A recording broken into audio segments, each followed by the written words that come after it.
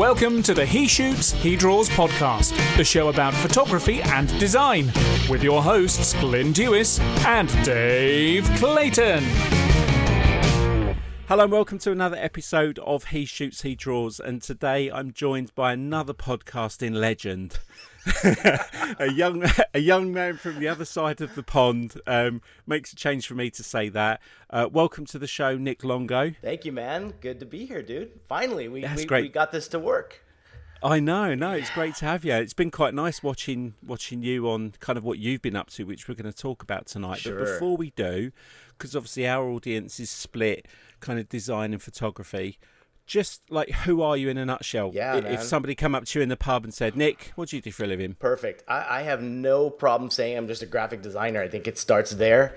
I love everything about design and branding, and that's been kind of something I just even remember as a kid. You know, it's like the brands and the graphic design that you looked at and admired, and how it communicated to you.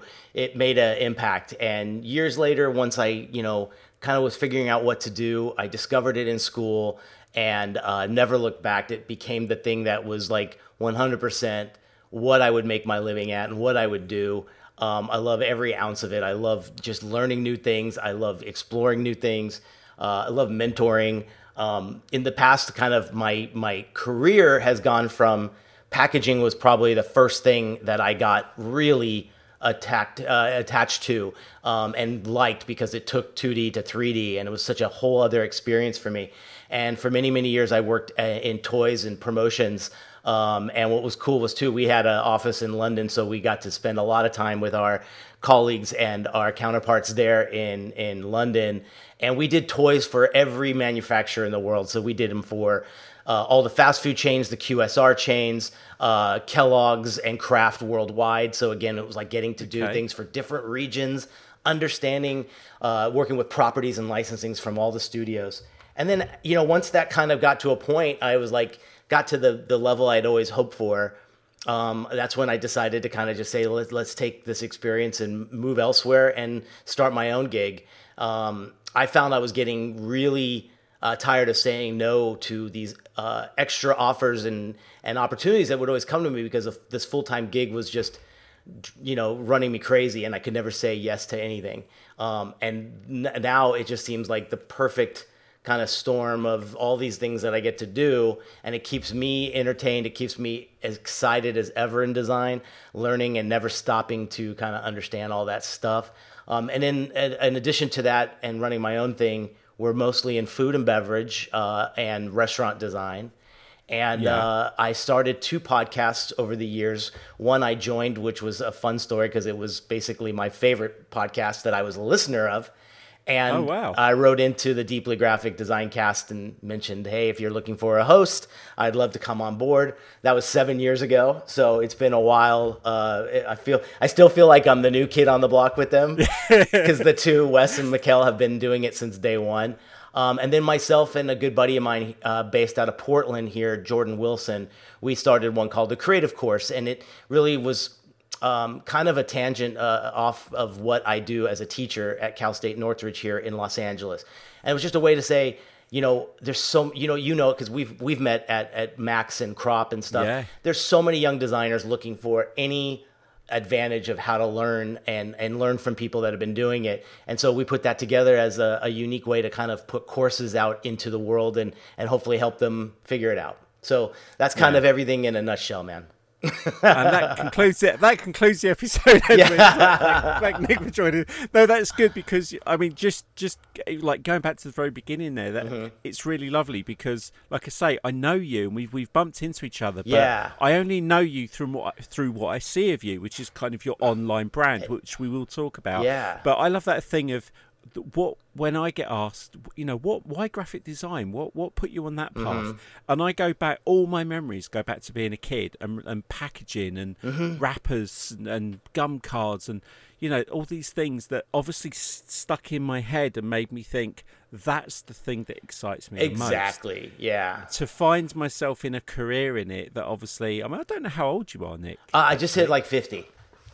Oh, you're joking, really? Yeah. Oh, wow. I pegged you younger than that. About 40.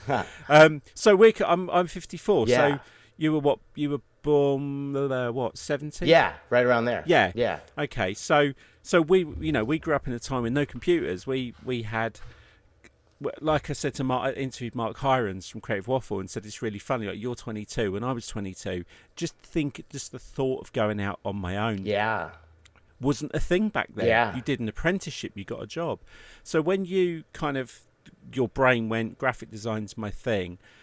I mean, kind of, how old were you when you made that call to go out on your own? Like, I need to do my thing. Oh, wow. It took a long time. I think I'm ingrained that you get your job and you learn from others and you get a paycheck and you do all that stuff.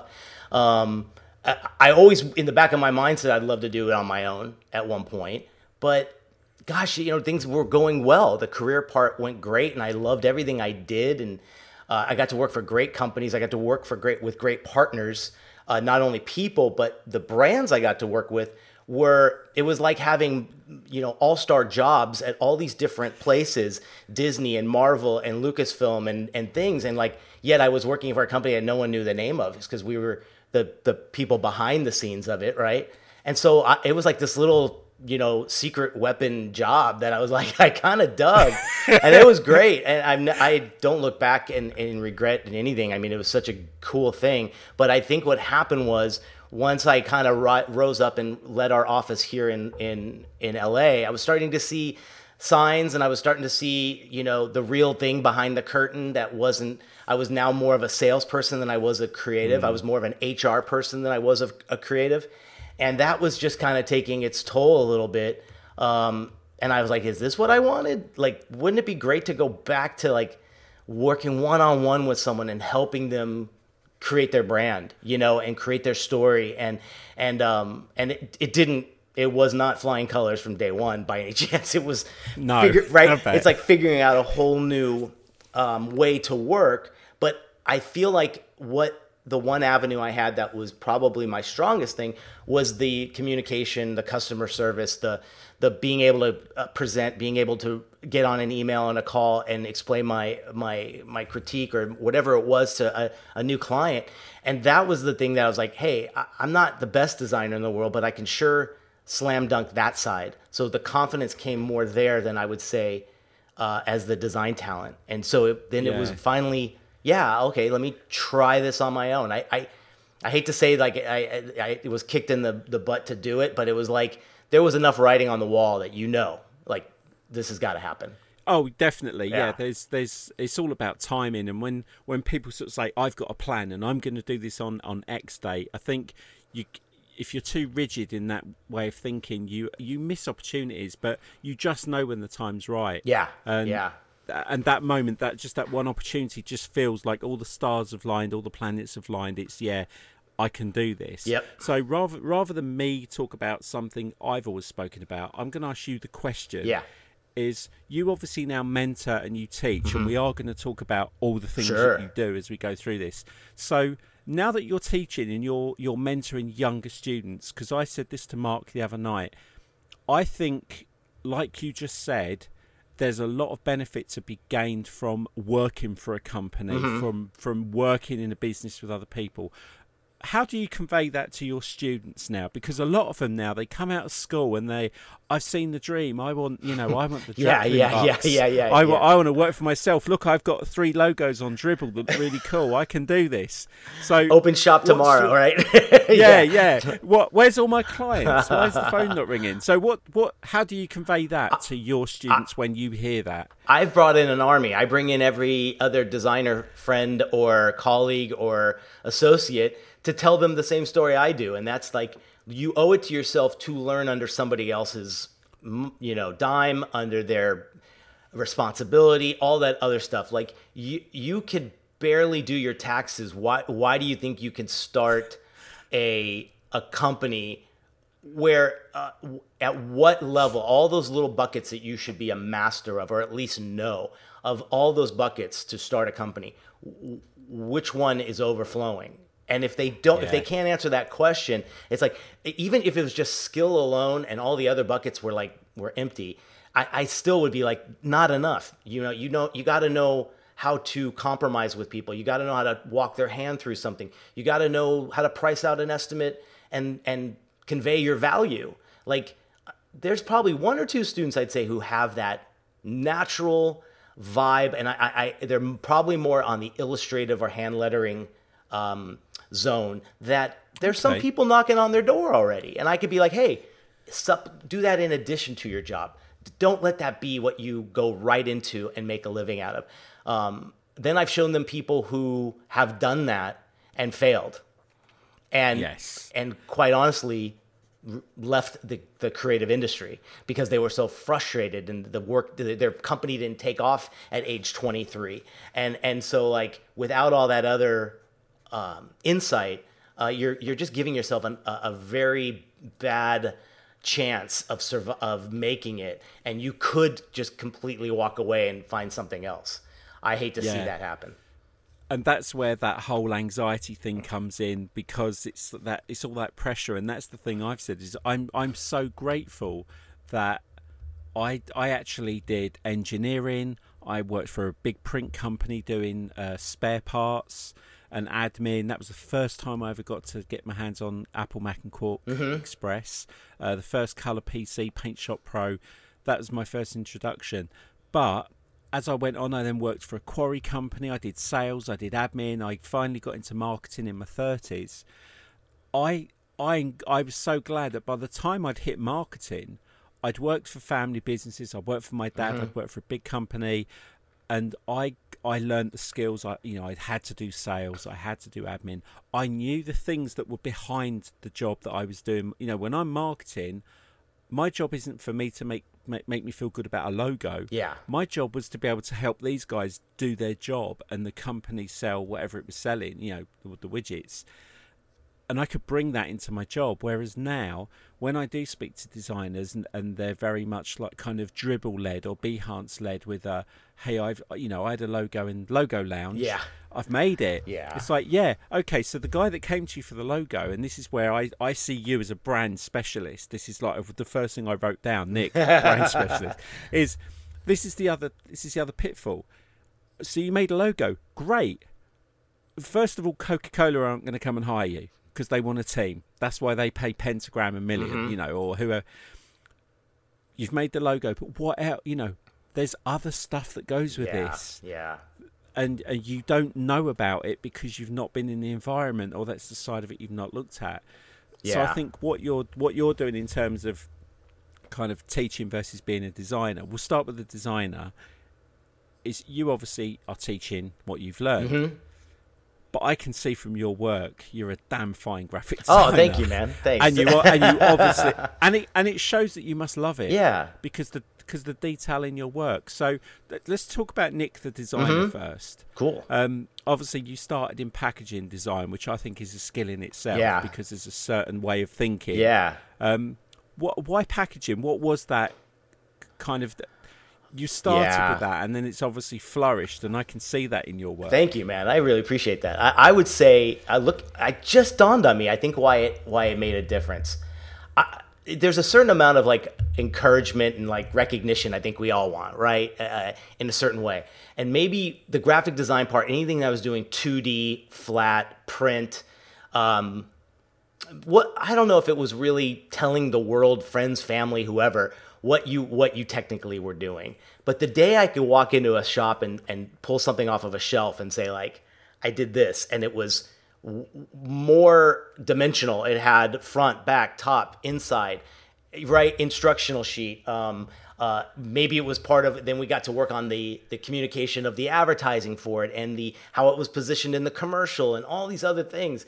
And so maybe it was just taking all the things that we love and amplifying it on a whole other level, where it was so much more tangible, and it was something that you technically can put in your hand and actually observe and look at and really and touch and feel, right? Because then there's inks and there's papers and there's all those there's material choices you can mess with. I think that was probably what it was. I love the challenge too of not just being so one-dimensional with, here's my art, what's going to bleed, here's the trim, but what about how's it going to turn and go across the corner of a box? How is it going to look if it's on a cylinder shape, right? all that stuff. Like, it's so different. So I think that was my way of kind of going, man, this is really cool. And doesn't it feel great when you've got something you've designed and you can walk someone into a shop and go, come. I mean, I'm sure you've done it. I know I've done it. Hundreds of times. You stand in a shop by the thing you made, just hoping to go, yep. You looking at this coffee? I actually designed the wrapper. Exactly. And they're thinking, oh, great. Why are you standing there? but I call that... I did a talk at Photoshop World, and it was talking about emotional design. Yeah. So that is the experience of it having a purpose. Mm-hmm. You know, it's okay doing the flat stuff. It's on screen, but when you can walk in a shop and you see, wow, this company wants to make tens of thousands of pounds for its business based on this product. Yeah. And I was the person who put this together, this whole branding package, like the way it looks in certain light, the experience of picking it up. That's something that a lot of people don't even realise, that they make a decision when they go in a shop that they do pick one brand over another because of it. And they go, I'm not a designer, I can't draw. And I say, but you are a designer because you have a preference for a type of design that makes you make decisions. So there's an emotional attachment. And a lot of us now keep packaging. Apple being... You know, no one ever throws the packaging for an Apple product away. I've got a cupboard full of them, right? All the way down to the first one I ever bought. You can't get rid of it. I like to think of it as it's persuasive too. It's more than ever. I was just watching a great seminar today. It was showing how people's eyes track shelves, and these people wore particular glasses to see what attracts them faster on a shelf. And I was glued to it because I was like, what is this madness? Like, this is amazing. It was eye tracking people's perceptions and preferences of product. And so that's exactly what I tell students, what I tell my clients is like, we're persuading someone to pick your thing up right next to the competitor who has probably spent 10 times more in some cases. Yeah. So the exciting part is that evens the playing field. You know, a smaller design brand shop could be up against, you know, a very big $100,000 project from another client. And so if we can succeed there, that's a pretty amazing feat, 100% for design. I love, especially with packaging, that same talk that I do, because it's all about how to get inspired by graphic design. Yeah. And the other thing, a bunch of slides I show was, I gave the example, if I go on the internet and I'm going to design something, a product, so let's say I want to make a specific thing. Sure. And I go on the internet and I type that thing in and I see the most popular one. So I will take that and I will copy the style. Mm-hmm. I will replicate, I will steal the artwork, make my own thing. And if I put that on the internet and go, hey, I've just come up with this, you know, design for this product that I'm going to do, and people will be going, dude, you've just copied that. Yeah. And you go, okay, and you get absolutely slaughtered. So the example I gave is I have 2 slides full of images of the same thing. And why is it only in supermarkets are they the only ones who can get away with stealing another person's brand? So I had all these packets of Oreos, but they weren't Oreos. There were 20 different brands of Oreo-type biscuits that all the packaging was blue, Oreo, white writing. Go in and look at the cereals, the shop-owned cereals, the butter, the jam. They are all designed to look like the brand, and they can perfectly get away with it. Is it because it's a commodity? It's like it's almost like it's below $5. Like I wonder what the threshold is, right? Like it's kind of interesting to realize why we're not challenging that, whereas other stuff, totally get what you're saying. You know, like do you give the store a little permission to do that because it's just the store? But on the flip side, now some of those store-owned, you know, brands are rivaling the best design out there. That we did a whole project on that where my students had to pick a local grocery chain and give them a whole new everyday look. We call it like the everyday brand, you know, in a way. Yeah. And man, the amount of research and stuff we looked at and stuff, some of the best stuff coming out. Look, our Target out here has proprietary brands of their own that look better than high-end stuff at more premium places of retail. So go figure, right? It's at least I'm glad someone's taking that and running with it, you know? Yeah, and some of those smaller brands, like the small coffee shops and the people making smaller produce and smaller products that are actually coming out, and it's not just they're kind of creating a new brand look, but like you say, the taste and the quality is great, and in some cases better. Yeah. And our mental shift has gone from buying, Kellogg's to buying this kind of Jordan's Country Nut crisp. I know some of like the smaller brands, like you go and say, like Innocent used to be one in the UK, and then I think it's Coca-Cola bought Innocent. So wow. Innocent isn't like the little, country brand, but the packaging was so simple. It looked great on the shelf. It was really eye-catching. It was new. Someone hadn't seen that before. And I love it. I mean, I'm constantly, every time I walk through a supermarket, and that's why I love coming to America, because when I walk through Target, it's like the chocolate factory.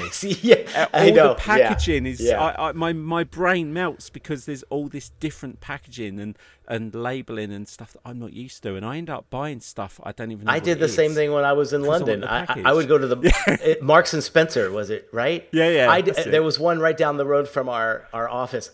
I'd go in there just to buy candy or something because I just loved their branding. I loved everything about it, and isn't it funny? I think that's a big. I've always admired when we did weekly, if not more, video calls with our teams in all the different countries that we were. And I found it was funny. They'd go say the same thing about us. We'd say the same thing about them. And we're like, really? You like the stuff here? And they'd say the same thing. But it's just different enough. And it's new. Like, we don't see it on a daily basis. So when you do see something in another area of the world, it's pretty inspiring. I took a lot of it with me. It's good stuff. Yeah. And the thing is like, that if you get that packaging on point, I mean, what's inside could taste like sawdust. Yes.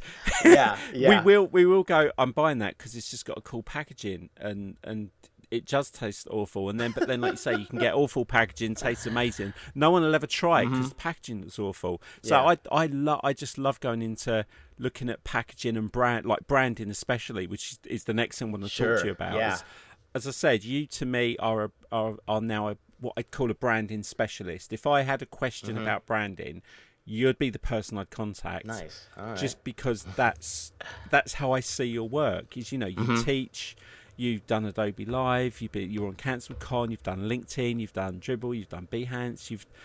When I see you speak, it's always like, okay, I know where they've got Nick on. So,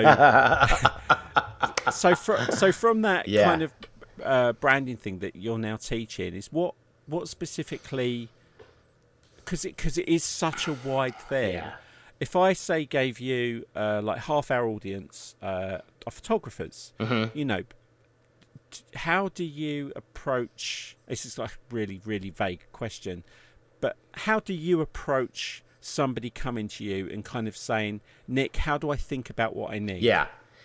You can break it down into a few different things. I think the number one thing is to think about what my first slide in like my very first class each semester says, if you can create desire, you win, right? So if your brand creates someone who desires or wants your product, the way a dude walks out of an Apple store holding that first box of whatever version has come out right now. That's the slide I have. It's this guy coming out. It's 400 people around him going, "You are the man," right? Like you got the new, and it's probably like the iPhone 7 or something. Because now we get it all delivered at home. I'm sure that you're the same. I know. I haven't waited in a line for many, many years, but I think it's that whole idea of creating that desire, and then how do you do it? And by breaking it down into considering your brand, either your personal brand or the brand you're making that's on shelves, is a person. How would you describe it, right? As a personal brand, it obviously should be you. And you write down those attributes of you. Who are you as a person? What value do you bring? And this works as the company or an offering too. What is your unique differentiation, right? What benefit do you bring? Not what features do you have, but what benefit do you bring the potential consumer that is going to be connecting with you or customer. And we use things like, there's a great book called The Archetypes of Branding. And this book breaks down your brand as if it was a person. So as an example, is your brand a magician? Something like Disney, right? Are they the creator like Apple? Are they the regal like royalty like Rolex? Like, so you imagine if you start thinking of brands as these archetypes, and you could just Google it. You don't even need the book. There's tons of great free stuff online for this. And then it starts, you have these pillars of a brand, and the pillars are who you are as a person. What's your brand's voice, right? What's your brand's tone? Because copy, let's face it, as much as I want to say design is front and center, especially in today's world and with everything we're going through now, copy, messaging is truly key, and your design has to just follow it and be appropriate to it. I really feel like a good creative should also be a great kind of copywriter or a tagline writer. Obviously, if you're going big time into a lot of copy, hire a friend or someone to help you out with it. But we should be just as good in coming up with a tagline or a headline as we are in our design. So you build all these things, and now it becomes like your brand system. And these are the things, we had these people on yesterday that were talking about how important brands are right now, considering what everything's happening. And you need to stick to that core. So if a crazy event like what's happening right now happens, does Amazon or Apple completely veer off that, who they are? No, they stay right on track with who they are. Apple is the creator, and their one ad that they came out with at this whole thing says creativity lives on, and they showed how people are being creative under these circumstances. Amazon did the same thing. It was all about ease and convenience. That's who they are. And their message went from a Super Bowl ad that was all about that to one that was released just a week ago that is talking about the current situation. So you don't veer off that. Those are the cornerstones of who you are as a brand.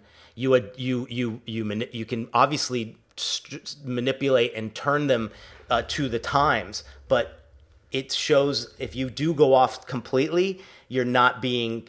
Your customers will see that 100%.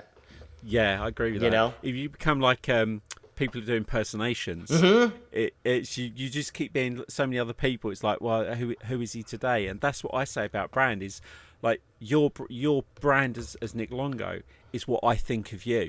It's what I see of you, how you portray yourself, and how I will talk about you to others. Gotcha. And that's exactly right. That's exactly it. Is you have to consider all those things, and it used to drive me mad that when I was doing my graphic design work, and I'm speaking to small businesses, like single people up to small businesses, and they automatically think the brand is a logo. I need a logo. No. That's my brand. No, it's like you need to think about who you are, what you're doing. I mean, even just like, have you got the budget to do what you need to do? Yeah. Before you start telling me you can't pay for the logo, have you even got a budget for anything? Because you need to know, like you say, you've got to build your foundation of your business, know how to pay your taxes, know how to speak to people, know how to have your communications, pay your bills, all the tools you need for the job. Then, now you've invested in that, the next phase is, so who are you, and why should I come to you rather than the guy opposite? What are you bringing to the table? Is it part of your personality, your team, your background, your ethos, that you're all vegans and you're local or whatever it's that. Then we look at the visualization side of it, and so many people get that back to front and think, 100%. I'll start with the logo. How do you speak to your students about that? Because you must see it. Yes, and because I just realized again, you're making me realize things for the first time. I was like, how have I done that? I'm like, you know what I've done? I've shown them the logos I've made in years in the past where I did it in the opposite order, and then I show them now, and it's almost like. And now there's a big talk about, like, do you even need one as a brander? Like, if you are a brander, could you hurt yourself by having too much of a brand where a potential client might look at it and be like, that's not my cup of tea. That's not the style I was looking for. They might not even contact you. So, like, we were talking about that the other day, which was kind of interesting. But I just show them those mistakes and go, look, You sketching and making your logo is the last thing in this entire process, right? You do all the upfront work. I even warned them at the beginning. I go, you're not going to be even sketching for like 6 days, okay? So put your pencils down. Don't even they're like, oh. Don't even open your laptop because or Illustrator or anything, because we're gonna be digging deep into what the brand is. Like the first thing they have to do is create a brand from scratch. So we do that where they come up with the name, the location of the business, the slogan of the business, the DNA, all those pillars, and then we start designing. And they freak out because they're like, I thought this was a design class. And I'm like, do you want a good portfolio piece or not? Like that's as simple as it is, right? And then I'm like, the logo's going to be the easiest part, because here's the thing. If you're not going to go to a client right now and be like, let me do a logo for you. If you do and start working, you're going to be throwing crap on the wall and waiting for something to stick. And that could take way too much time. And wouldn't you want to be more focused in the 5 or 6 that you're going to show a client rather than the 200? Yeah. We have to be, let's face it, we also have to be efficient at our jobs too, right? So do all that work up front, then nail it, and have a much more focused first round. And you find the success. And then I show them the success. I never thought I'd be the designer that shows a client 2 logos, and go pick. Sorry, this is all you're gonna get. I hope I've walked you through this enough, and I'll show them. Then I'll show them something from 5 or 6 years ago, where I went through probably 400 revisions of a logo that still turned out terrible because I did it the wrong way. Yeah, that's it. That's the thing I love, is when you have that conversation with people, and it, like you say, even now, so many companies are now having to adapt. Mm-hmm. And they're not going to go back to normal. Yeah. This is the thing. Is this the mentality? I say a lot of companies now, small, the big ones have got the money, but the smaller ones need to sit and think, okay, it's massively affected my business. How do I come out of this? So I've got this time now to think, if I can get through this period, how do I want to be seen when I come out? Maybe I was it was a very hands-on company. That's not going to happen. So how can I just tweak but not change massively? Mm-hmm. And that doesn't necessarily mean, right, go and reinvent yourself, come up with a new logo and a new look. I was really surprised, actually, this week. Mm-hmm. Cadbury's came out and did a rebrand. And then there was another company, American company, is it CNN? Or some big American news company are going to be doing a rebrand. And it made me start thinking, is this the time? Is this the time when nobody's doing business? Can we take this period to refocus our brand and look at how we come out the other side? Was it launched, or did they just say they're going to do it? I thought there was a shot of a building in Times Square, and it could have been a mock-up, but it was definitely one of the news channels. Blue and white it was. Okay. But so it's obviously it was in the works months, if not a year ago, right? Yeah. So now you wonder about the timing of launching it, right? It's more of that's the question, because you're right. I don't know if, especially in every day just changes with what's happening, and you might love a branch of the news today and hate them tomorrow just because of what they're saying, let alone what their brand looks like. So I'd be like, don't do it. The Cadbury thing, like you say, it's not like they decided last week, let's just tweak this a bit. This probably started, meetings back in 2018 or 2017, what we're going to do.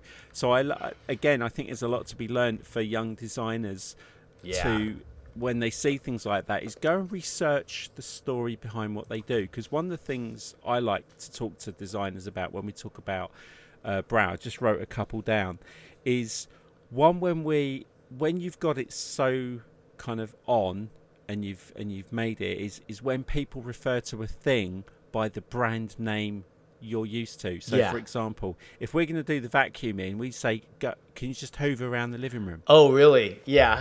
we just say hoover, can you hoover? If someone says, I just need to hoover the living room, it's Hoover's a brand. Yes. The vacuum cleaner is the tool. Yeah. So, and Photoshop, I'm going to Photoshop it. People just use that as it's a verb, isn't it? But I think when a brand can be the first thing that hits your brain when you think of something like coffee. I mean, if you would sit in someone's give them 10 products, and they write the first brand name that comes into their head, a lot of people would say Starbucks. The other thing that we have in the UK that I always thought was interesting, how it changed, was back in the day, if something was made like to the finest class possible, you would say, mate, get that is the Rolls Royce of shoes, that is the Rolls Royce of drills, that's the Rolls Royce of whatever. Rolls Royce was the pinnacle of absolute perfection and success. Then all of a sudden everybody had a Rolls Royce. Yeah. and it was no longer the prestigious brand. Now probably Tesla is more prestigious than Rolls Royce in terms of quality. But you wouldn't but you wouldn't say it, you wouldn't substitute it. No. Is it because I love cars, and don't get me started on cars. So you did, but I think Rolls Royce has the reputation still to this totally day. Does, but no one relates to that. 99.999%. No, and even as a huge car fanatic, if I had the money, it'd be the last car in the world because I'd buy. So I think if you think about it, its brand appearance, its brand perspective has been lost over the last few years. And I think you hear a lot of people saying, like in the States sometimes Cadillac was mentioned in that same thing. It's the Cadillac of this. And to be honest, they haven't held on to that standard, so no one says that anymore. I think now just golden might be the way to supplement that. It's the gold standard, or it's the, you know what I mean? Now you're not risking someone going, well, mate, I don't believe Rolls Royce is the best example anymore. Yeah, when people go, oh, dude, if for web hosting, it's like the GoDaddy website. Yeah. Sorry, he shot what? Yeah. For fun. Exactly. Okay, no, right? No, that, and look how quickly a brand can be absolutely destroyed. Oh, I wish I could remember. There was one the other day, someone was talking about a brand that kind of had a dip and kind of had to, because we had one in the UK. It was called Ratner's, and it was a jeweler's shop, and I think it was Charles Ratner owned it, and that's where people used to go and buy jewelry. Yeah, you couldn't go to Tiffany's, you couldn't go to the high end, but Ratner's was kind of, well, we can go and afford to buy nice stuff. And one day he came out, he said, "Oh, I just sell cheap tat." Wow. That's all I do. I just sell to the people who can't afford that. Ratner's just went out of business. Wow. Killed the brand in 1 second. Instant. Yeah. And those are the things that, like, when I talk to people, is you've got to protect what you build. Yeah. You've got to live by and the minute you don't believe in your own brand, it won't survive. Yeah. It just won't survive because you don't believe in it. Yeah. And I'd give anybody this challenge if any young designers are looking for something to throw in their portfolio or whatever.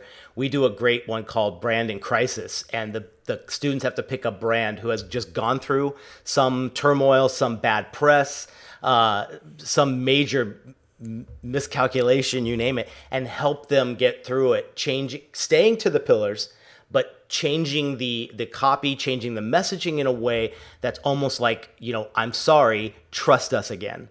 So we've done, like when Samsung was having the big issue with their phones kind of blaring up. Look how fast we forgot about that, right?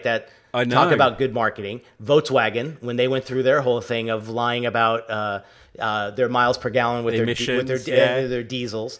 We have Chipotle. Yeah, do you guys have Chipotle?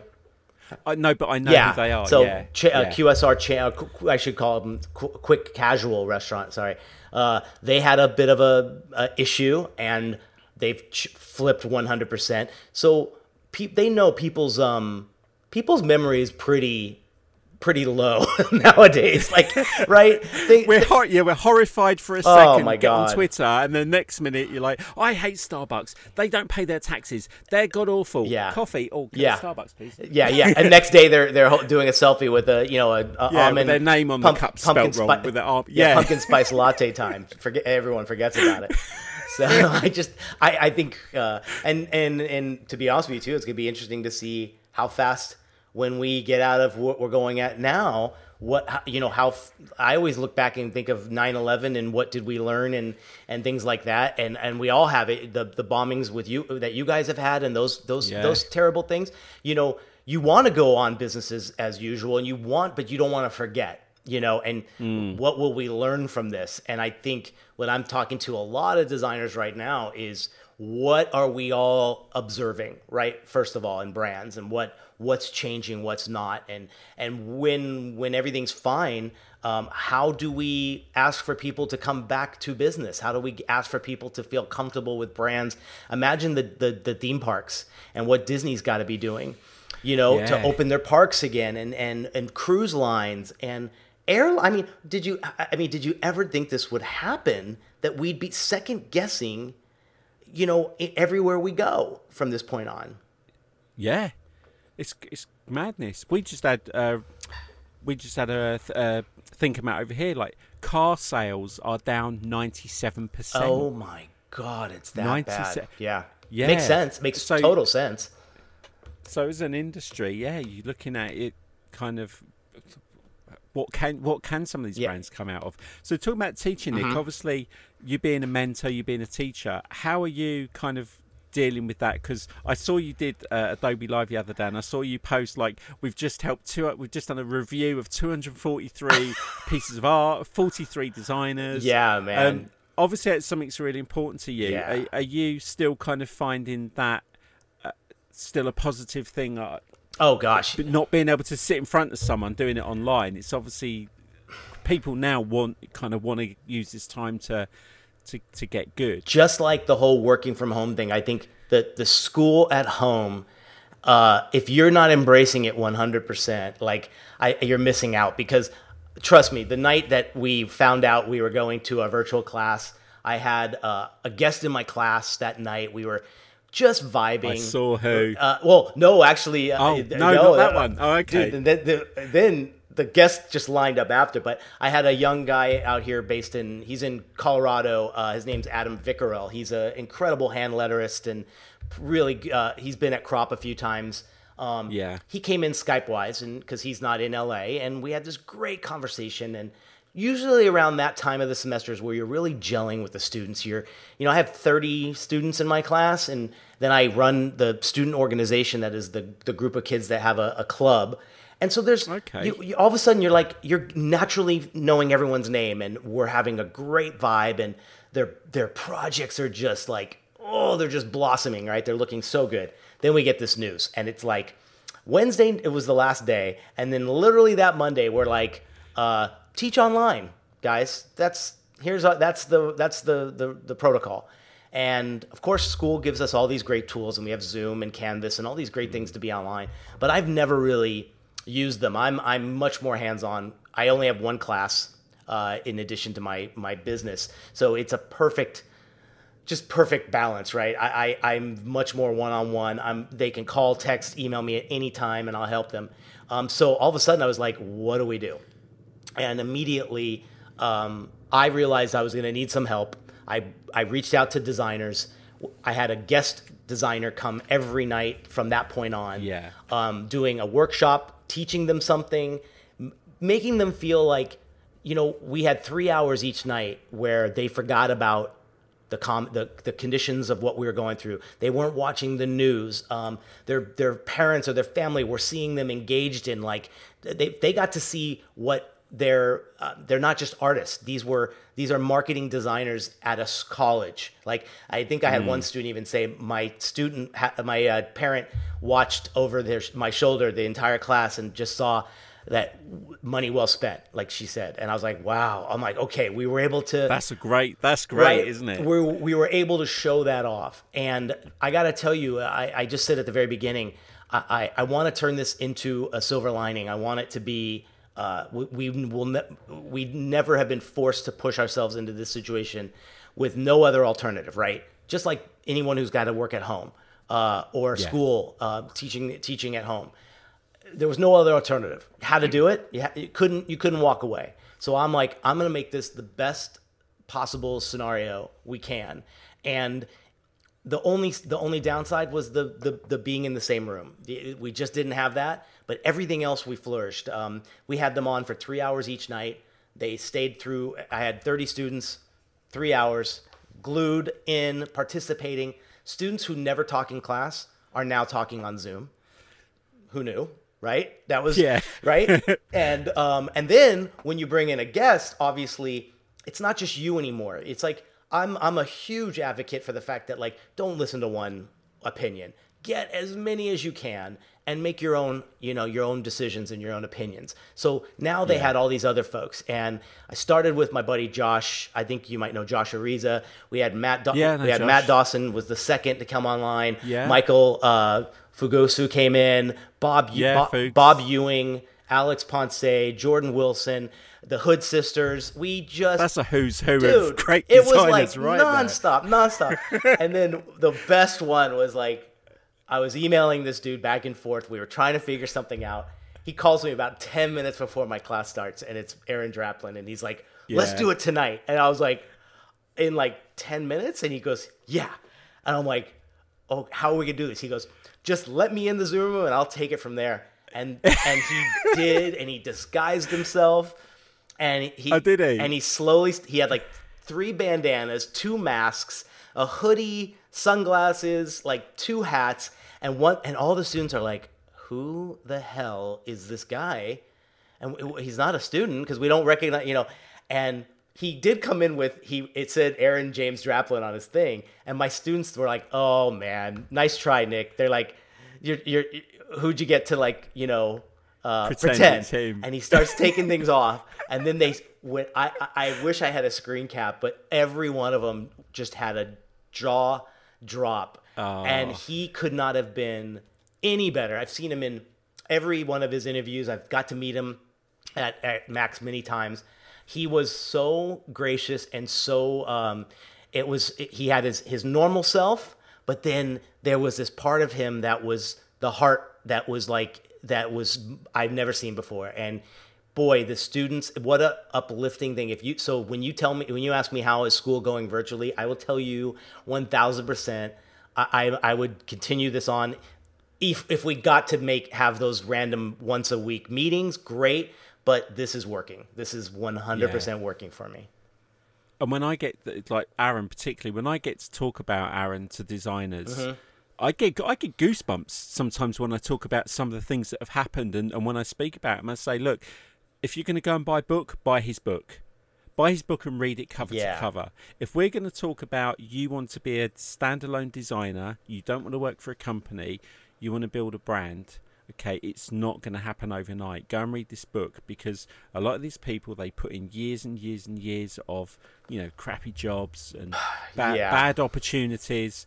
But now you've got a guy who, I was lucky enough, I met him at Max, got to know, I got the job with the studio. In fact, I remember you interviewing me at Max saying, what is your Max experience? Like, well, I came to Max and got a job with the Street Graphics, and then, made friends with Aaron, and then get to stay at Aaron's house and hang out with him and all this stuff. And we've built a friendship. And what I love about that, particularly with Aaron, is work ethic as well.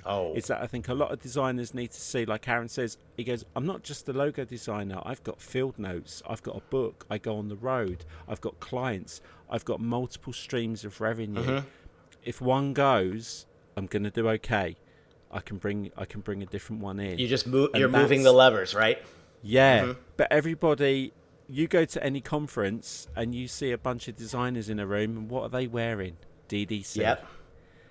Someone else's brand, desirability, almost competitor in a way, right? Not like you're at that level, but exactly. That's what I love about the design industry now. Is I said it over and over again, is when you think 10-15 years ago, nobody would share anything. No, it was like taking an exam at school, and now we share, we hug, we give each other our own resources, we make things, as designers, we make things for other designers to use. Here's templates, here's, the Hood sisters go, here's some fonts, here's some decks to show your clients, and Aaron's doing his Skillshare classes. Everybody's sharing now. It's such a good community.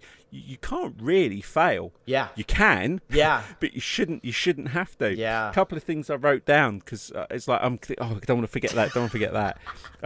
Talking about your student. Well, no, actually, let's go back. Yeah. We're talking about the current time. I was saying this to my son yesterday. I'd seen a couple of people posting, I've taken up journaling, getting a book and writing my thoughts. And I actually thought of an idea was, if you're a designer at the moment, a young designer, don't journal about how you're feeling today, like my thoughts. Journal what in your industry every day when you see the news or you're walking out. Write down brands that impacted you that day, or something around and why messaging, and marketing, and why. Yeah. Why did it, and make notes of that. And if you're out, take a photograph of maybe how a shop's adapted, how they've kind of changed their services to kind of keep going or whatever. And that will be gold. Yeah.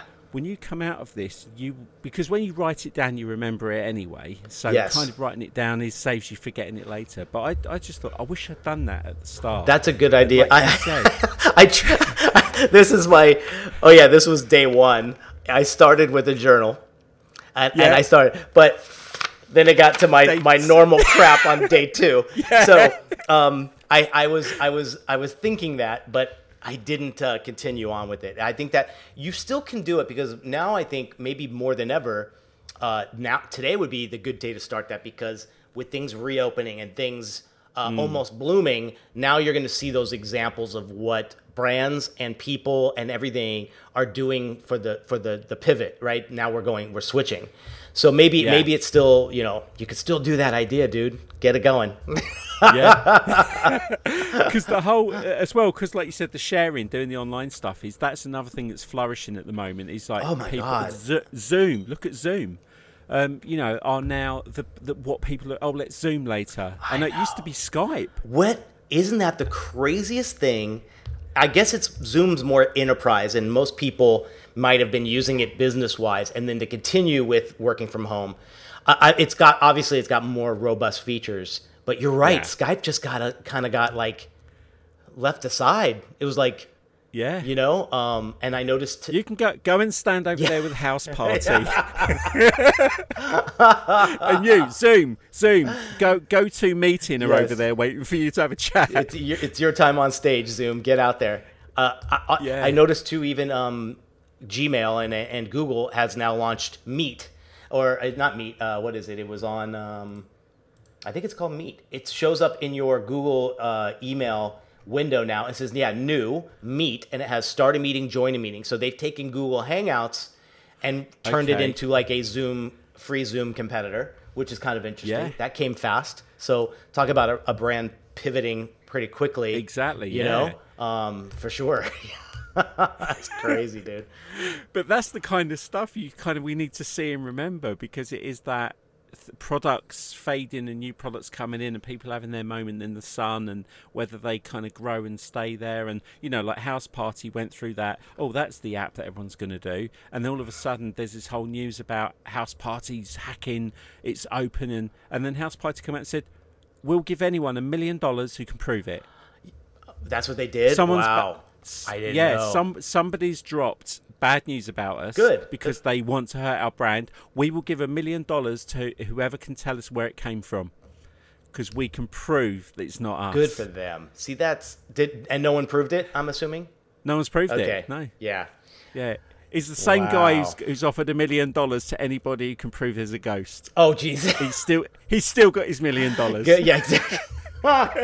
I love it. Or a shot of a UFO in focus. Yeah, of course, right? It's always digitized and kind of cloudy. Exactly. Because every time, I know it's something to do with design, but every time you see, if you were out in your backyard and you saw an unidentified flying object, at what point do you ever think, I'm going to make this out of focus and I'm going to stand and film it and shake my phone left and right?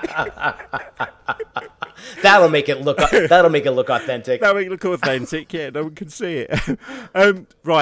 One more thing I want to talk about, which is the thing we have in common. Yeah. Apart from we're both awesome in our 50s and graphic designers, podcasting. Yeah. So obviously, I got to know you through podcasting. I knew Deeply Graphic. quite unusual to see a podcast with a booth at an event such as Adobe Max, which was another thing. And I walked by a couple of times because at that point I wasn't podcasting, but I was listening to a lot, and we only started 2 years ago. So podcasting had my interest because I don't like being on camera. I actually enjoy the podcast side of it from speaking to people. Yeah. But it helps with confidence. 100%. At that point at Adobe Max, which would have been for us 2017, because I think that it was the Vegas. First year after I got the job. Yeah. How long had you? Because I know you said you joined them then. How long had you been with them at that point, and like how big is Deeply Graphic in terms of episodes and its own brand? Sure. I think at that point it had been 4 or 5 years that I'd been on the show, because it's been like 7, and that was like 3 years ago. And we're in the 200 range. We go of episodes. We do it every other week. We're like a 2 a month. That's kind of our contracted thing with our sponsors in a way, and we feel it's good timing for all of us that do it. Just when you finish one, we might come up with the idea a few days. You know how it is, like coming up with the idea for what the next one is. And I feel like if it was any more or any less of a time frame, our topics would get a little either blurry or watered down. So it allows us to really do that. And then just that was the first time we tried anything live. Because at the time, I'd gone to Max the year prior to that, and I realized that I was like, where else can you get the captive audience of people that are, one, probably already listening, so we get to meet some listeners, and then a huge amount of people that could be potential new listeners. And that's how we kind of positioned it to Adobe, and we gave them some really good content in episodes, and that was a great kind of like barter thing. It was like, hey, we both benefit from this, and it was really, really something. And it got me thinking, all of us thinking differently about how what the podcast can live in other areas. It could be, we've experimented with some other stuff. Granted, I wish we all three of us had the time to maybe put more into live events and other stuff. We're in different cities. Yeah. So I don't know about, do you live in the same town or city where you're So we live about 45 miles apart. Okay. So I'm in Swindon, he's in Oxford. We're less than an hour from each other. So if you were to do something, there's a great possibility. So we used things like when we went to Adobe, when we went to 1 year, the three of us went to How Design in Chicago. And now with Max being mostly in LA, we've been doing it here, and we'll try to take advantage and do like a meetup and other things like that. I think there's such a neat thing, because in all of these things, when it comes to anything you do, an online class, even classes like what I do coming to online, or physical, podcasts, all these great things, speaking, seeing people talk at conferences, the more we each do it, the better. Like, I don't think you ever get to a point where you're no longer an attendee. Like, you still want to go and be a sponge and just listen to people and learn. And then also, wherever you are on the spectrum, you're helping someone behind you, and you're learning from someone in front of you. All the time. And so it's made for a really good relationship with them. And this year, it looks like it's going completely online, Max. I think it was just announced yesterday. Yeah. The site came down though after, so I'm not sure if maybe they spilled the beans too fast or something. I don't know. That will be I think it was inevitable. Yeah. I think October now. It might seem a long time away, but it's really close in terms of the way people are behaving. And for an event that needs 15, although we always joked every day you're at Max, the attendance goes up by about 2,000. So we always joked on the last day, how many people are at Max? You go, about a million. I think. Yeah. At last count, I believe, 1.5. Yeah. But I love I love what I've loved about the podcasting side is the fact that, I just made some notes about the first time you were a guest. Mm-hmm. I think is funny is when you're doing something, and then the first time someone asks you to be the guest. Yes, that was quite a me. Yeah. Oh, okay. Yeah. And I really enjoyed it, but I enjoy the process because, like I say to so many people, we're so busy that if I just, I mean, I know you'd probably say yes, but if I was like, hey Nick, do you just want to chat? It'd be like, oh, can we do it? Or can we? But when you turn it into a podcast format, there's just something about it that makes it more, kind of more valuable. You've agreed on it. It's like one-on-one time. Hopefully you've cleared your schedule of other stuff, right? Like, that's obviously. But when else when else is it that concentrated and that good? Like, maybe that's why they're so great. And I listen to ones. The only ones I really listen to are really out of design. I don't know about you. I kind of like. Oh yeah. I listen. All my friends like you, all my friends who've got podcasts. It's like I don't actually listen to all of those podcasts all the time. Mm-hmm. I'll listen to the odd one if it's maybe a guest I like or subjects I want to know about. Yes. But I made a graphic and put it on Instagram yesterday that was just. Share your favourite podcast, and then I put in the notes, I don't mean write your favourite podcast in the comments, I mean go and get the show graphic, go into your social media, post the graphic and say, hey, check out this podcast, because people aren't commuting. I know I'm listening to less, so if I'm listening to less podcasts because I'm not driving 24 hours a month going to work. So help your favourite podcast out. And when I did the graphic, I was going through, I put my own in. Then I realised the next one was like the Office Ladies. The two go. Then it was Zach Braff and Donald Faison from Scrubs talking about the episodes. Right. There were three football ones. Then there was ID10T. Just that they were all non-design podcasts. Mm-hmm.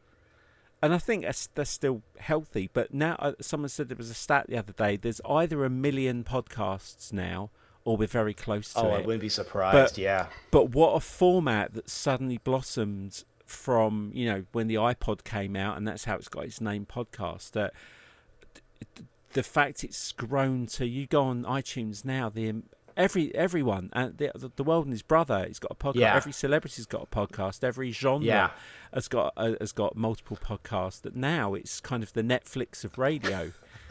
We binge listen. I wish the celebrities would get out of it. Stick to your own media. Jeez, man. Yeah, stop talking to each other. Exactly. And getting sponsors that you spend the first 15 minutes talking about how much you like a mattress and underwear and pajamas, and I didn't come here for that. And they talk about something that was, I think the Office one and some of these retrospective ones are really great because yes, it is behind the scenes good stuff if you were a fan of the show, but that's the other thing that gripes me. I'm like, and you're basing a podcast off of something that was 15 years ago. It's like something new, please. But I get it. That's just me griping. Yeah. But no, I know what you mean. But those two are the only. I mean, in fact, I will say one thing: the Office Ladies. I can listen to it. I don't necessarily. I think there's something about the style they do it. They keep repeating each other. And the Zach Braff and Donald Faison one is good because I love Scrubs. Yeah. But their show feels like someone went, guys, the Office Ladies are doing a thing. You guys could do this. Yeah, when should we do it? Can you start tomorrow? Yeah, do we have to watch the episodes? You kind of do. All right, we'll watch the first one. And then you can hear it. They're not as invested in it, but it's like, this is going to make money. We can get sponsorship. Let's put it out. Yeah. So like anything. And I love the hassle and the crap. I posted a graphic yesterday about what is doing a podcast. I made a list of all the things we have to do, and it isn't just us two sat down. I spent an hour today going through all your websites, reading, going on YouTube, seeing what you've done, and I love that. Now I get to talk to you as a friend. Yep. Which is how I refer to you, even though we only met a couple of times. I feel like you're a friend. Yeah, 100%. I've got to read all about you today, and it's educated me. I've got to talk to you, it's educated me. And the other thing I love that I just kind of want to finish off, because we've been going for an hour, the friends we've made in this industry doing what we do. Yeah, dude. When you were just rattling those names off 4 years ago, just before I joined Astute Graphics, I didn't know a lot of them. Yeah, that was it was fast. It's been the last 3 years, man. It's that transparency you said earlier. It's when and it's a camaraderie. Like when thank God the events that we go to, like you coming all the way here is great. I've gone to ones obviously further away too, and it's so much, there's so much reward in it. But plus what social media allows us to do is stay in touch like we are almost like coworkers or colleagues at a company. And with people showing that transparency and not afraid to do it, all of a sudden there's a deeper connection to these people because we know how they do it or what they call their secret sauce and all that other stuff.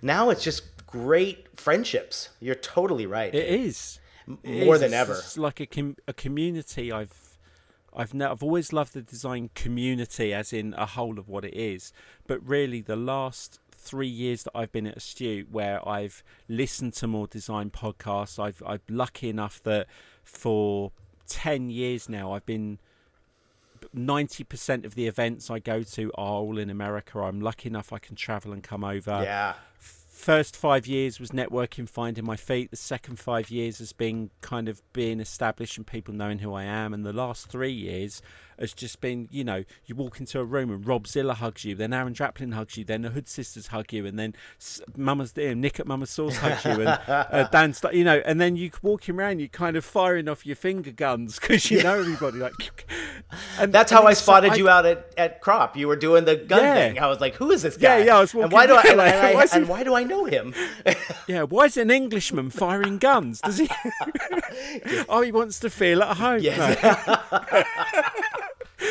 But it's so nice that you can go to an event and you just feel like you've gone to, like what Mike was going to do with Creative South this year, the family reunion. It is like every time I go to an event that I still have a little pinch me moment because I think it's a British thing. We're too polite to think we're anything better than where we are. But I still get a kick out of it. I don't fanboy over anyone because I'm very much we're all people doing something we're good at. Yeah. But I've so much respect for what people do in this industry. And you're doing the same thing though. You are bringing people together who might not have ever met. And when you become like a hub, I think that's when it's like full circle, right? Because you're still meeting people from other folks, and I always love that. You know, I just said to Matt Dawson the other day that our portfolio review that we just had last week, out of the 50 or 60, I'd say 11 of those people all came via meeting them at Crop. Oh, wow. And it's pretty remarkable. And reaching out and keeping that, like you're saying, almost keeping a connection through social and those random little likes and comments here and there, keep the conversation, keep the friendship alive. So when they need to reach out to you or vice versa, it's an instant yes, right? Yeah. Everyone and now the beauty is I get to see them meeting my students connecting with them, and then I see one of them chiming in on when a student posts something, and they're getting not only a like but a comment from one of like their design heroes. Holy crap, that makes me just so happy, and it's beautiful. It's just an incredible thing to see, and that's so. If that was another silver lining that's come out of this, because now everyone was much more available to join us because of the current situation, I'll take it. I'll take it because we took full advantage of it, 100%. Yeah. When we come out of it, that's the funny thing is when we come out of it, we know that we're going to be hugging. We know we're going to be hugging twice as hard and twice as much than we should. I'm so glad you said that because we missed our friends. Sometimes I think is that going to, that's me. That's who I am as a person. Yeah. And I was just saying that to someone the other day is like, look at how we've just become as a society. Like you can go anywhere now and if it's a friend, a colleague, whatever, it's never even a handshake anymore. It's always a hug, right? It's always that. It's like a family thing. And that's the one thing I was like scared about this whole thing, is that are we going to lose any of that? And I'm here to tell you won't lose it with me.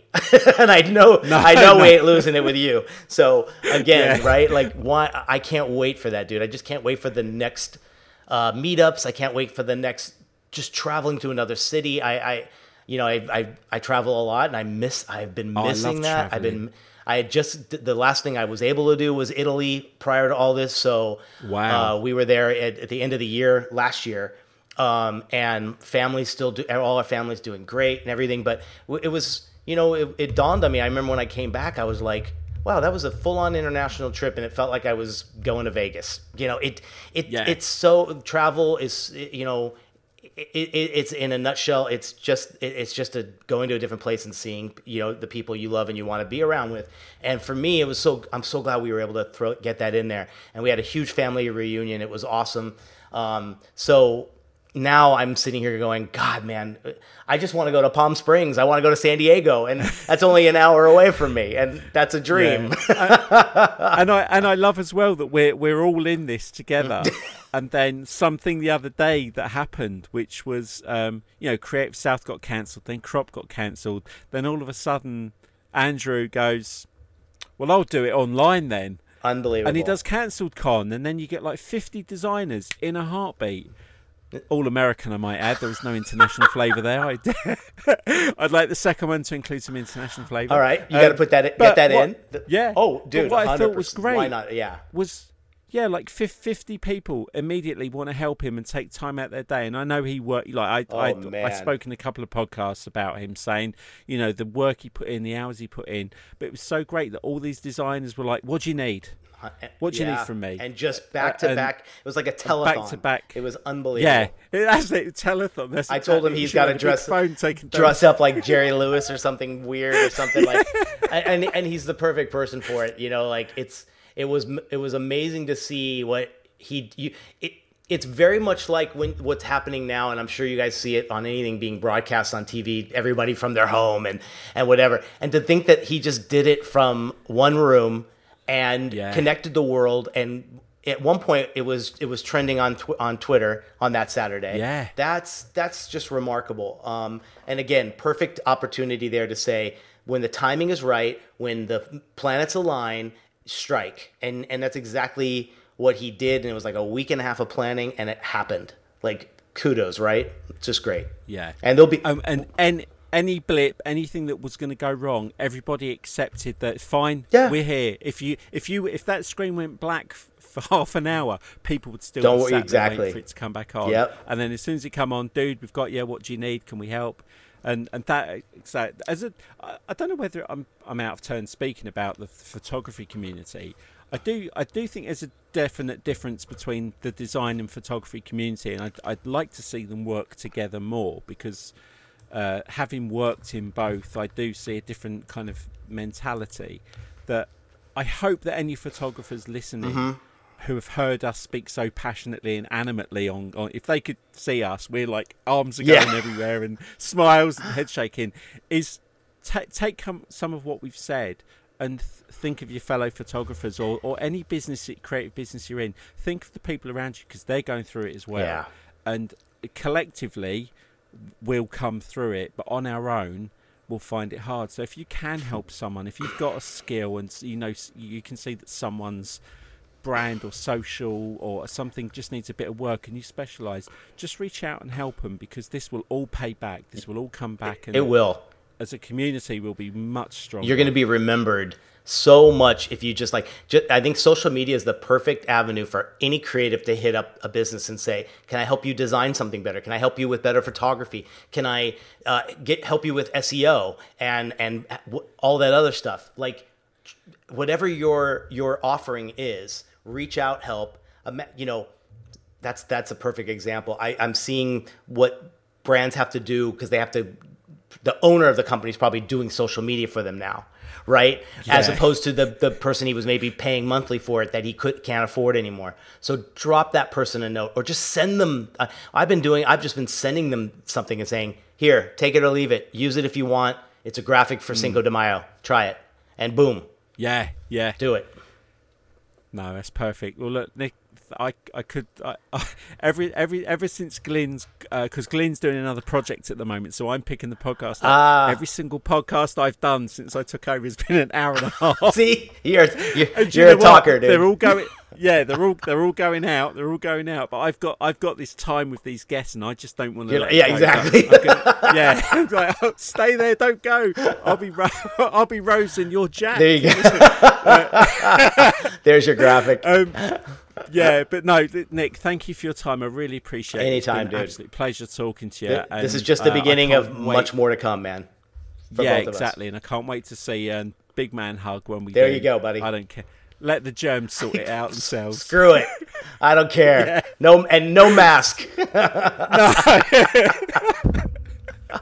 So I'll put some links to your stuff online for people Excellent. to come and find you, like social media and that. But no, Nick, thank you very much. Like, stay safe. You too, Dave. And, Thank you very much, When man. we come out of it, we'll see you soon. Cheers. Cheers, buddy.